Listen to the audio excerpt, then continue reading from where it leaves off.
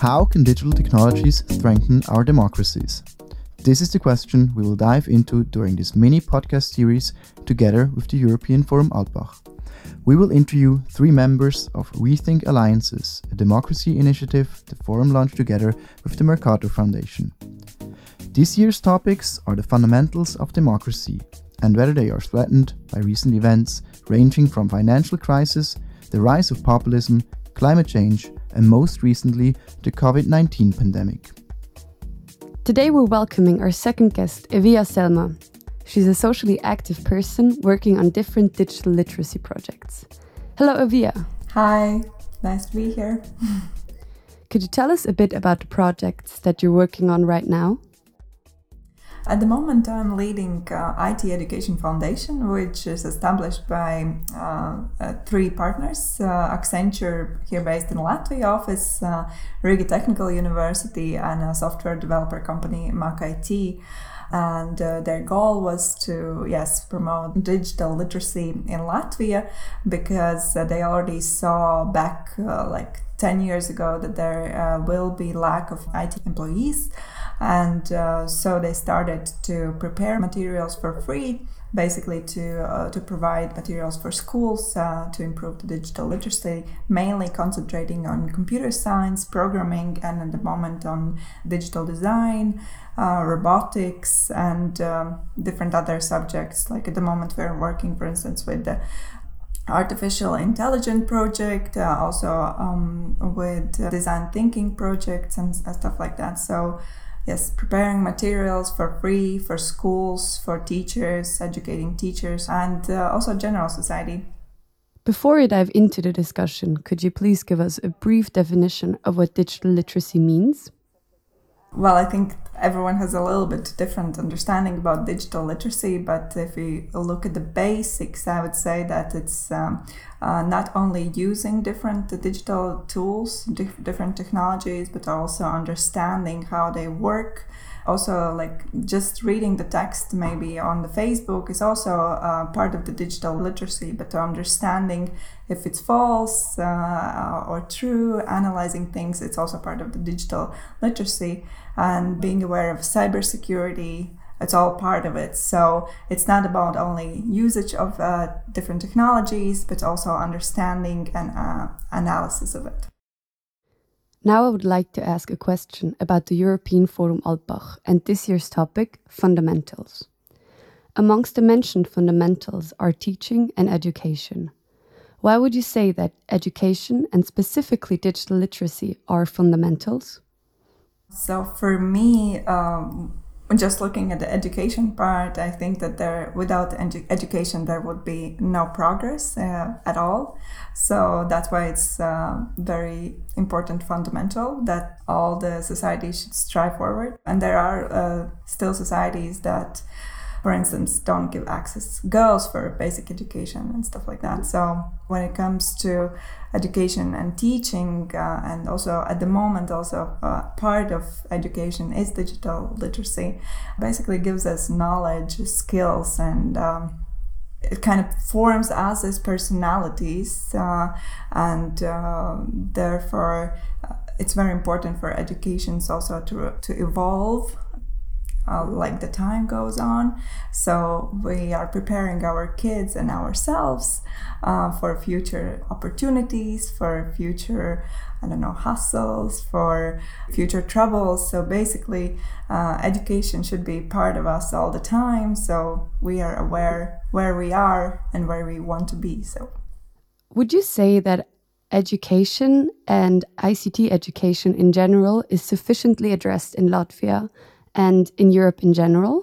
I think we're getting there, but it's definitely not. I think like an example that I would like to showcase is definitely Finland, where, for instance, programming is not like I think that they have it as a separate subject as well, but it's integrated in almost all subjects in schools. So because it's algorithmical thinking, and that can be inputted in many different subjects and taught in many different subjects. In Latvia, ICT education, this is where my job comes in. We were fighting for computer science being taught from the first grade in schools, because until this year's May it was only informatics, where basically you were studying Microsoft Word products. So at the moment, as of this September, so we're really proud, some of the classes are going to, across all Latvia, are going to start studying computer science, and from the 4th grade they're going to start studying visual programming like Scratch, and from 7th grade there's also going to be textual programming, and it's really up to the teachers and schools to decide which programming languages to teach. In schools and in general, they're introducing new field, like technology field, where they're reforming also other subjects and introducing like design and technology subject, which can be very well combined with programming and computer science. So in one subject you can learn how to make products or things, and then in the programming you can actually program these things. This is where we're moving forward. But in general, the lack of employees, it's huge in the EU. I think it was like within the next 2 years, I think there was like around 500,000 employees are going to be missing. So at the moment also in Latvia, the job market lacks ICT skilled people. So it's not only about schools, it's also about reskilling people who don't have jobs maybe at the moment, but also who are doing jobs that most likely won't be needed in a couple of years. So there are different challenges that we're facing in the digital sector. One is for sure the lack of employees that we're already facing.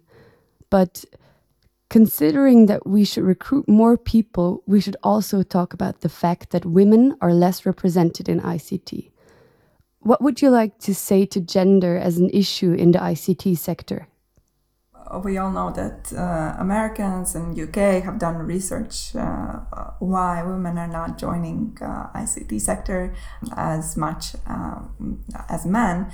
So we decided that we should do also research in Latvia, because every country has a specific history that can affect things, why things are the way they are. We as a foundation and Accenture, we kind of requested a research that was done by a research think tank here in Latvia, Providus. So they did the quantitative and qualitative interviews and data collection. We came up with a pretty good research paper, which can be found if you're interested. We can share it in a link or somewhere. It's also in English available, where we found many reasons, of course, why women are not joining. And in Latvia, comparing to the rest of the Europe, we're kind of in better position, because if average score in Europe is around 17%, then in Latvia we're closer to 23%.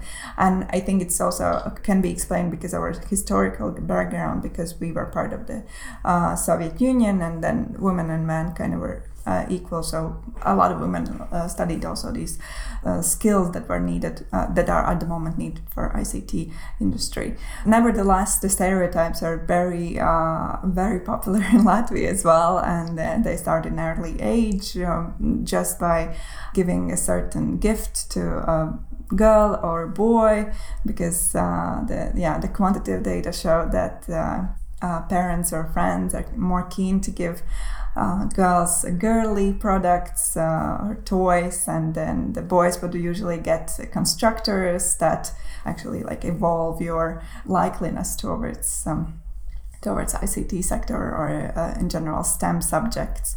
So that's one part. And also when it comes to schools, also teachers are not prepared to actually explain what professions exist in ICT sector.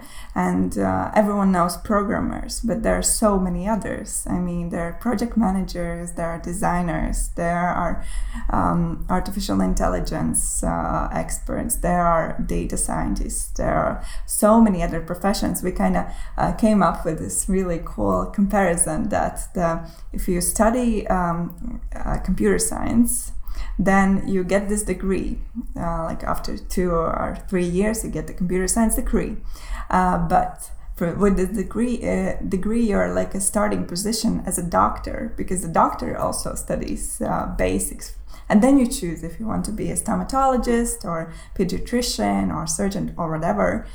Then in the ICT sector, it's also the same. You don't have to be the programmer as it's promoted. Of course, it's a very necessary profession, but that's not the only one. And I think it's a trick for how to also attract women to see more this profession is suitable for them.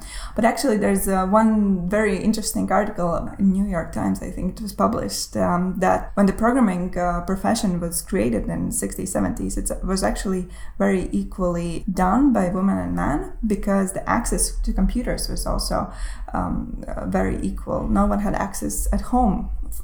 Computers were not at home, so everyone studied in university the same computer science subject. And actually some women showed actually that they are more determined and more precise doing this job. So also access to computers, that's something that maybe girls don't get firsthand as a gift, then the boys can get more. That we didn't see in data in Latvia, but that's something that US data shows and data in UK shows. So, and another one that I wanted to highlight, it's also connected to stereotypes, is that women think that this profession can't be combined with family. The stereotypical thinking that that woman still has to take care of the children, and this profession could potentially be harmful, or it doesn't go hand in hand with family life. But those women who actually work in ICT sector says that it's perfectly combined, because you can work from home, and the working hours are more flexible. So also working to kind of reverse this or change this stereotype, which actually is false. Yeah, they're very, very interesting data, and I think I could talk for hours about this subject. Would you say that the main obstacle that is impeding gender equality in the ICT sector are stereotypes? And then, does the IT Education Foundation address this with a specific program? No, at the moment we don't have specific programs, but in Latvia we have one organization. It's called Riga Tech Girls, and they're very strong in promoting this. And well, our goal is to promote ICT education in general, because it has its problem, not only the female angle, but this organization specifically focuses on changing the stereotypes. And I think recently in summertime they actually got like a huge grant from Google in order to fight these sort of stereotypes and introduce women to technologies. So they opened up open courses for women, and within 2 or 3 weeks, 3,500 women applied for these courses. So the interest is big. I think they're doing very good. Like our first step was working towards this question was the research paper, and then of course we're working with teachers on explaining what is IT professional. So this is how we're trying to kind of not directly going, but through different channels to address the issue. Yeah. Now let's go back to the European Forum Alpbach. As you might know, it has been founded briefly after the Second World War to bring Europe closer together and to build sort of an ideological foundation of what Europe is and what values it should promote. And now, 75 years later, the European Forum Alpbach is talking about how this exact foundation is threatened. In our first episode, we interviewed Joanna Rohozinska. She considered disinformation, and especially disinformation campaigns by Russia and China, a threat.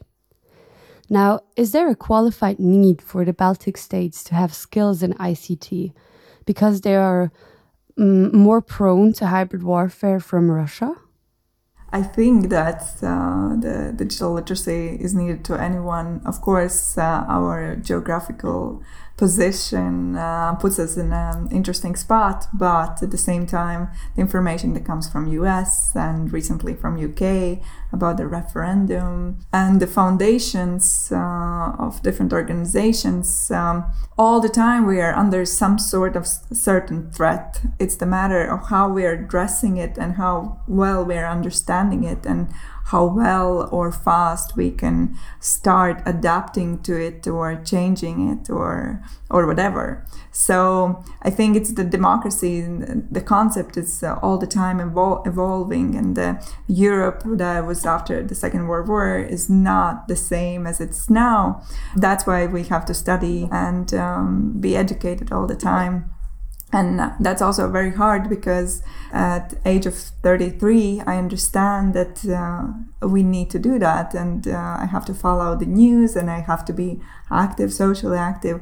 But what about the rest? Most people are not that way structured because mainly people are concentrating on their work and the family life, and then the time for being socially active, it's you don't have that. And then you're more kind of keen towards different slogans or one can say populists, but not only, towards different kind of radicalizations. And then there's those don't care, and I'm most concerned about the ones that don't care. And I think more and more young people are kind of in the segment that they care, for instance, about environment issues, but they're not ready to go into politics that actively, maybe to change these things also from the foundation perspective. So I don't know, it's rather complicated question. I think about it very often, and I don't have a good answer to that, sorry. Yeah, but to tackle disinformation, it takes not only skills in ICT, but also some general interest in politics. Would you agree with this statement? And is that why you are also invested in Quotu Doma, a Latvian debate club? Yeah, I think you're right. My interest towards politics was brought by my history teacher, and then later on also a political science teacher. That's why I chose to study political science. It's definitely important to understand why things are the way they are and not to make the same mistakes. Because if you don't know how it happened historically, then you might do the same stupid things that at the moment. And it's totally possible, I think, maybe in other ways, but with the same intentions or something like that. From country to country, it's a totally different story. But I think if there would be more context given why this historic event is important for you to know, looking at what is happening at the moment. So giving the context and making it more appealing to kids, I think then the interest about politics could be increased, definitely. And I mean, young people involvement in politics has always been a problem. But I think with the resources that we have at the moment, we can make it so much more interesting to study these things, and we can increase political activity, maybe not in the traditional way by joining the parties, but also searching new ways how to organize youth and how to get their vote. Yeah. Just recently, we have been living through a radical change when it comes to education. Due to the COVID-19 pandemic, a lot of schools were closed and lessons were held online. What does that mean for digitization in schools in general? There are good things and bad things, definitely, with this. The good thing is that definitely all the teachers finally understood that they also have to have the digital literacy, and they have to understand what's YouTube and what's Microsoft Teams, Zoom, and whatever, and how to organize work through different setup. It also gives perspective on that the way we teach in schools should also be changed. I think that with all the resources that we have at the moment, for instance, Khan Academy. So for ICT, at the moment, we don't need only that people study programming or digital literacy, but we also need that they study math.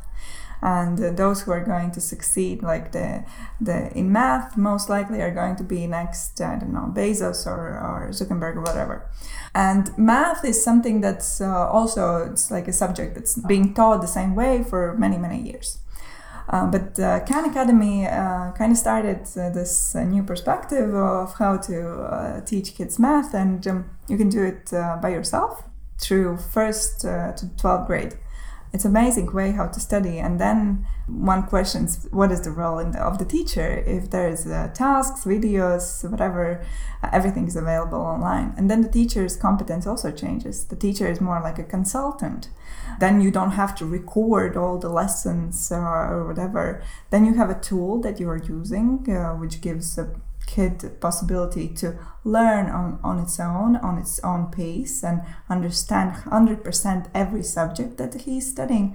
And then the teacher is the one that controls and sees how the kids are not functioning in the class or are functioning, who is lagging behind. Maybe there are the ones, more advanced ones, that needs more advanced tasks. And then he's like a consultant that sees the whole picture, that's given one by the Khan Academy or any other tool. And then the role is changing.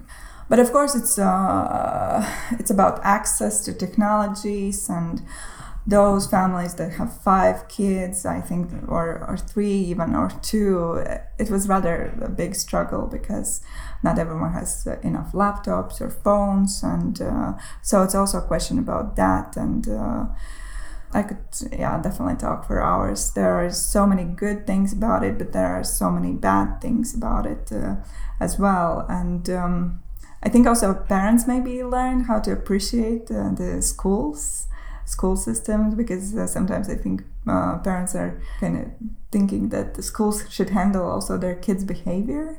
And I think this time also gave them to be more with their kids and understand their behavior, and the teachers' role was more educational role.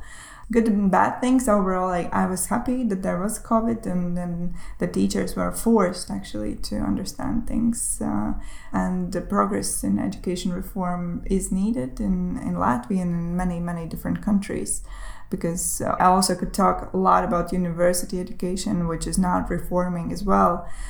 We're giving the same subjects for many years, and but the industry or the companies are searching for different kind of people that are more creative, that have not only like technical skills, but also social skills, communication skills. All skills are necessary. It's the balance between them that needs to be revisited. Definitely music and creative arts it's very, very necessary. I'm not saying that programming is the only subject that needs to be taught in the schools. Definitely in the balance. That's why I still am active in the Ko tu domā debate society. This also debating kind of teaches you to understand what other person is saying, argument yourself better, and kind of make more productive conversation, where you actually have to research the way how you answer the things, and you don't just kind of reproduce different logical fallacies or whatever. It's also a skill that is very, very much needed. For instance, in every company we need someone who is selling our product. So if you can't talk, or you can't present yourself, or can't make a good argument, then you won't be able to sell. Yeah, I think nowadays people needs a lot of combination of different skills. Programming, selling, project management, and if you have all those skills, you will be very, very high up in the professional landscape.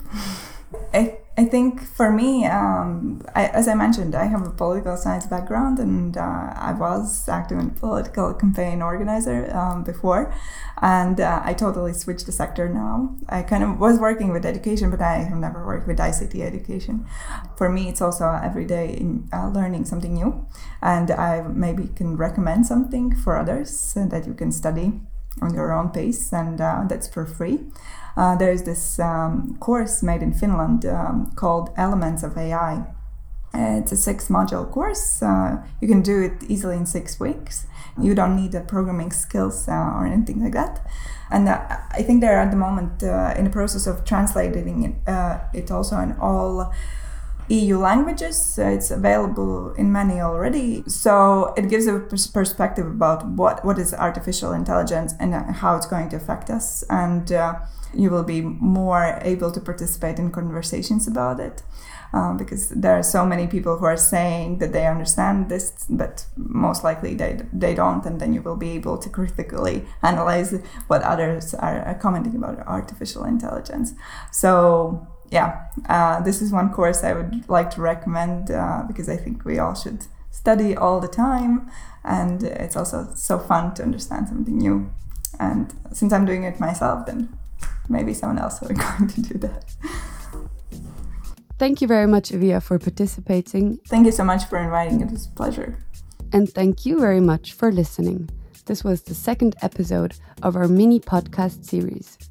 This is a collaboration of Decentrum and the 2020 European Forum Alpbach that discusses fundamentals.